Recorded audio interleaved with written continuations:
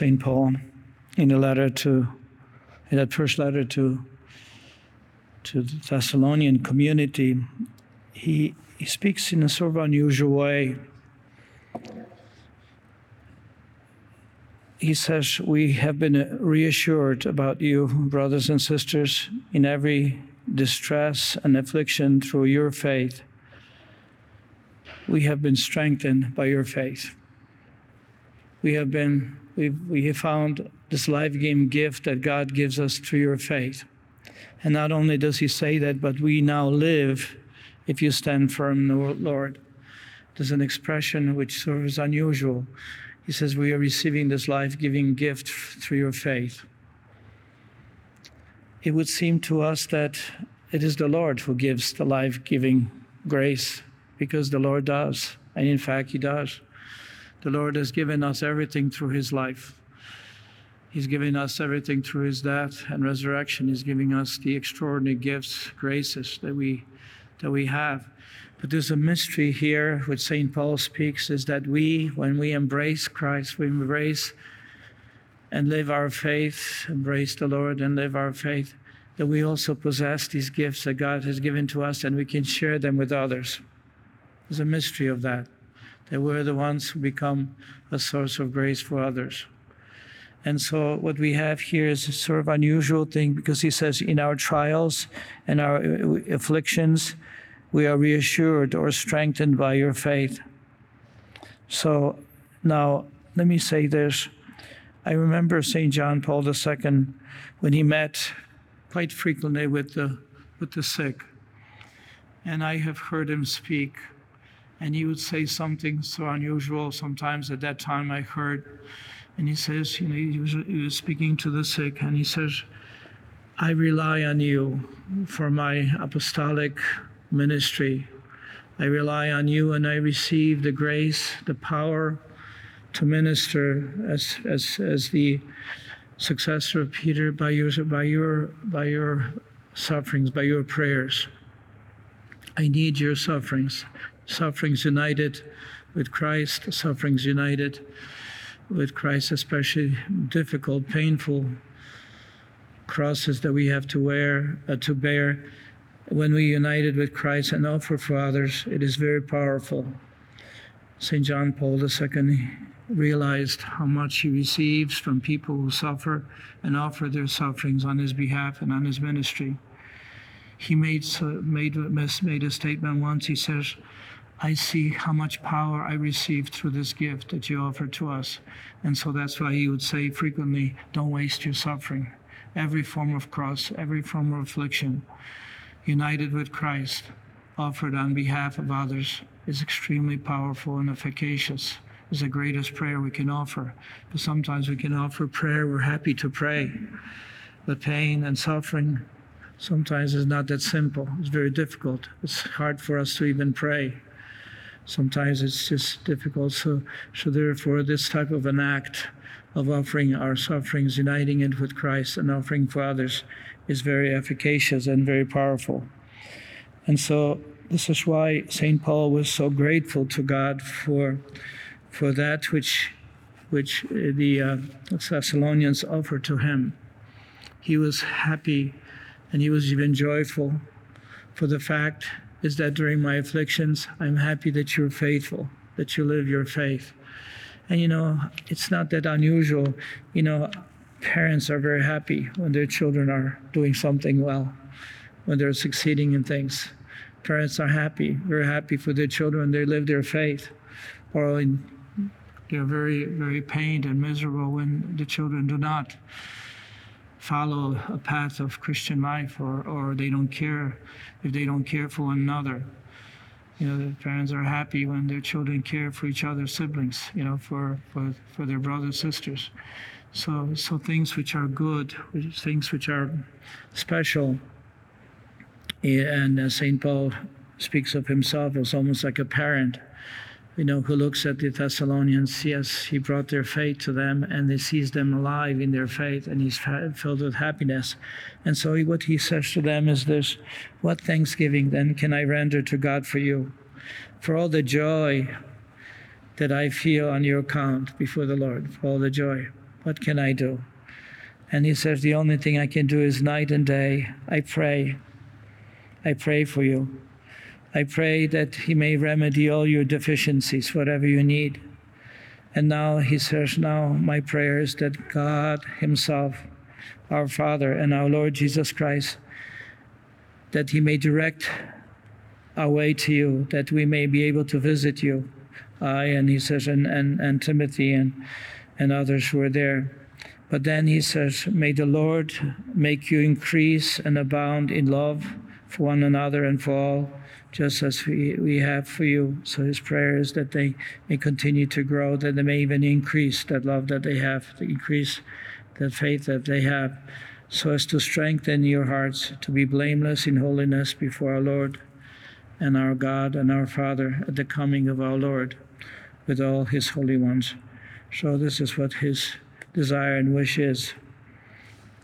And it's something, again, something that we experience when we see someone who's filled with faith, who's filled with love, who's filled with the good desires, wishes, works, things, accomplishments. And so this is what St. Paul says. But the fact is that it's not only the wish and desire, the joy that God gives us, but also the strength, the vigor. We are encouraged by one another by offering of that which we can do so on each other's behalf. Now, the Gospel speaks of being awake. The first letter speaks of the coming of the Lord. It says, that the Lord, St. Paul says, I want you to be filled with holiness, that you be blameless, and filled with all the blessings of God at the coming of our Lord Jesus Christ. So here the Gospel of St. Matthew, we see the Lord says, stay awake, because you do not know the day on which the Lord will come. But be assured of this, if the master of the house had known the hour of night when the thief was coming, he would have stayed awake and not let his house be broken into. It is interesting that the Lord compares himself to a thief. It's interesting. The thief that comes, we do not know when, because they're planning on the fact is that he doesn't want people to know, because otherwise they'll defend their place. And the Lord says, he compares himself to the time for his coming is unknown. And so that's the comparison between a thief that we do not know.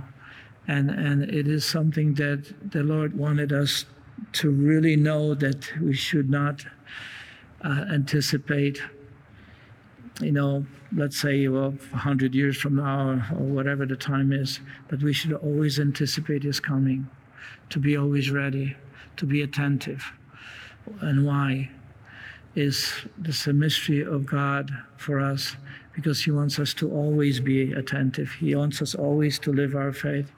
He wants us always to care for one another, just as he has cared for us. And this is why, the second aspect, as we know, is the whole comparison to be a servant or to be a slave. Who then is the faithful and prudent servant whom the master has put in charge of his household to distribute to them their food at the proper time? Okay, so the faithful servant is the one who cares for others' needs, because that's what it is, to distribute to them their food at proper time, to care for the others' needs, which means the Lord is asking us, if we wish to be attentive to God and to stay awake, then we have to be servants to one another, taking care of one another, take care of one another's needs. That's ultimately the gospel message, is who's that faithful and prudent servant. And we have to say is that the Lord himself, Jesus himself, emptied himself of divinity, as St. Paul says in the letter to Philippians, to be our servant, to serve us, to be a servant to us. And this is the mystery of God. The Lord wants us to be like himself. When he came to this earth, what did he do? What did he do? He noticed people were sick. He wanted to help them out, to heal them. He noticed they were broken by sin, and he wished to redeem them. He carried the cross for us. He carried and died for us so that we would not have to suffer the consequences, the eternal consequences of our sin. What did he do for us? He gave us hope. He showed us that their life goes beyond the grave, he showed us in his risen form what we are to anticipate in the future. So he is that faithful servant. He's the model of that faithful servant, because that's what he was. He embraced humanity. Why? Because he wanted to transform our humanity into divinity, to be adopted sons and daughters of God, to be like him. And so here the invitation is that we would be like him. There's nothing else here. He doesn't want us to be so extraordinary in the sense of some ideal, philosophical ideal. No, he wants us to be like him, to be like Jesus himself, to be men and women of love, to be a person who loves, who cares so much, willing to carry the cross for someone else. That's what ultimately all holiness is. That's the dimension of love of God and love of neighbor, to share, to participate in the power of Christ, to share and participate in his holiness, in his love, in the gifts of hope and the gifts of faith that he wishes to bestow upon us. But the second aspect of that gospel is that's what he wants us to be. But he says, but if someone does not wish to be, and they're just focused on themselves, they want to eat and drink and be drunk, whatever it is, just focus on themselves. The Lord says that people who are that way, they'll lose their humanity. They will not participate in that gift that God gives, because they themselves, by focusing on themselves, not only hurt themselves so badly because they're destroying their humanity, but also will not participate in the life of glory. And that is the gospel. And today I do want to just briefly speak about the feast of Our Lady. As you know, we honor Our Lady of Lourdes on February 11th. We honor Our Lady of Guadalupe, which is December 12th. We honor the great places of apparitions, of sites of honor, which is bestowed on Our Lady with Aparecida in Brazil, or Luján in Argentina, or we have places, Quebec, or other places around the world, not only in Africa and also in Asia, but in a particular way, I, who am of Polish background, I remember three things from when I was young. And with the Our Lady of what is known as the Bright Mount, or the Częstochowa. I remember as a child when my mother would get dressed and would take off the evening, take a night train to, all the way to Częstochowa. It took about 4 or 5 hours by train to get there. And she wouldn't say it too much. She says, I'm going to this for the feast of Our Lady of Częstochowa. That's all she would say. Get dressed up. She would not take us as children, because it was a kind of going through the night and coming back the other night, spending the full day. So she probably would not sleep much on the train, and so I don't think she wanted us to, as children, to experience it. But the fact is that when she would go there, in a sort of quiet way, she would go. And, our dad had to cook, and whenever she would leave, my dad always had the same menu.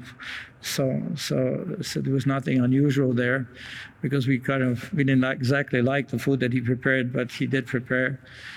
And then she would come back, the following day, at night, late at night, or, very late. And then, so that she came back, and she would just briefly say, I'm very happy I went to confession, I did this and that. And that's all we would know, not too much more. But we did have the image of Our Lady in Częstochowa in our house. And so we knew that we would pray before that image, asking for intercession. And then when I was older, especially as a student, I did visit the shrine, but in a particular way. What was most powerful and meaningful was that when John Paul II was there, in 1979 when we returned to Poland for that very important 9 days. One of the days which I spent a full day with John Paul at the Shrine of Our Lady of Częstochowa was a meeting with the young people there. And it was a powerful experience to be there among the hundreds of thousands who were there. But above all, it was a reminder of the great role that Our Lady plays for all of us, whether we are fully aware or not. She's the mother of the Son of God. Jesus entrusted us to her care. And throughout the centuries, we know that she is always there, whether it's by way of apparitions or, like in the case of Our Lady of Częstochowa, is a miraculous icon. It's an icon of Our Lady. She did not appear there, but the miraculous icon. And many, many generations of people receive special graces, miracles through her intercession. She is exercising that power that Jesus gave her to be the mother of all of us. And so we are invited to come to her, to seek her intercession, even if it seems to us, as when I was younger, that that Mary seemed to kind of didn't fit in my mode of spiritual life, because I was always turning to the Lord Jesus, and he says, where is she? Am I kind of being distracted by her? But then I realized that it's not the case, that she is one who receives everything from the Lord, and she wants us always to be drawn to the Lord. She doesn't want us to be away from her Son. That's how her life is. Listen to him. Whatever he tells you, do. And so today, we're kind of far away, but there's like hundreds of thousands of people gather at the Shrine of Our Lady, and many, many groups walk by foot to her place, walking from the various cities and towns, and they walk on foot, and then they arrive on the feast of Our Lady. Usually they arrive early in the morning by foot, and sometimes even the day before, as they gather and offer their thanksgiving for her intercession. And they are renewed and refreshed by that special retreat, pilgrimage on foot to the shrine. It still continues in Europe in many places, sometimes even here in the States, very infrequently. But it is a special type of a renewal retreat by way of a pilgrimage.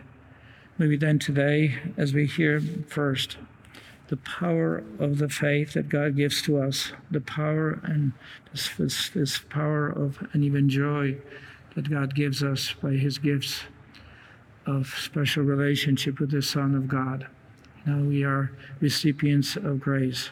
The second aspect is that we are to be attentive, always be attentive and stay awake, that we don't fall asleep during our journey to the Lord, because we know that his coming is certain. We do not know when. The second coming is certain. As a matter of fact, the whole devotion to divine mercy, part of this devotion is not only turn to the Lord, seeking his love and mercy, trusting him, placing our confidence in him. But the Lord says through Saint Faustina to us that her mission is to prepare the world for the second coming. Mission is to prepare the world for the second coming. How? Through renewal of faith. How? Through renewal in our prayer life. And especially asking through the prayer of chaplet or the rosary, praying that we may be attentive, that we may be truly prepared for that moment. And not only that, but also reminding ourselves that he is coming. It's a reality of God. Jesus promised to be with us, just as he has given us himself in the Eucharist, which is real, which is very present, but he will also come as a judge, as someone who will bring forth this whole world into the Father. So that's part of what we are invited to know, to be attentive to participate. And we do so by our fidelity, just like St. Paul was so happy about the Thessalonians who were living their faith. All of us are invited to find joy and delight when we or our families or our loved ones are praying, are staying close to God, living our faith, because that is truly the gift, because then we can be certain and we can be assured that we are on the path to God, that we don't have to be afraid of the future, that we don't have to be afraid of the moment of death that can come anytime, because we know that we have responded to God fully and wish to be like Him, to be like Jesus, to be truly a servant for another, men and women who love each other so much, they care for one another, not only for material, but also for spiritual, in a spiritual way, obtaining for each other the grace of salvation. Are you a Marian helper? Join our Spiritual Benefit Society and start sharing in the graces of all the daily masses, prayers, and good works of Marian priests and brothers all over the world. Sign up is free and easy. Simply visit micprayers.org. That's micprayers.org. Thank you, and God bless you. Please follow or subscribe to this podcast to receive the latest episodes and updates. If you have been blessed by this podcast, I invite you to leave a review. Reviews greatly improve our podcast ranking and will help spread this podcast to other people throughout the world. Are you enjoying this podcast? I invite you to listen to more shows brought to you by the Marian Fathers of the Immaculate Conception. Join us daily for enriching spiritual content, which will help you on your journey with Jesus Christ. Simply visit DivineMercyPlus.org for a complete list of our shows. That's DivineMercyPlus.org. Are you a Marian helper? Join our Spiritual Benefit Society and start sharing in the graces of all the daily masses, prayers, and good works of Marian priests and brothers all over the world. Sign up is free and easy. Simply visit micprayers.org. That's micprayers.org. Thank you, and God bless you.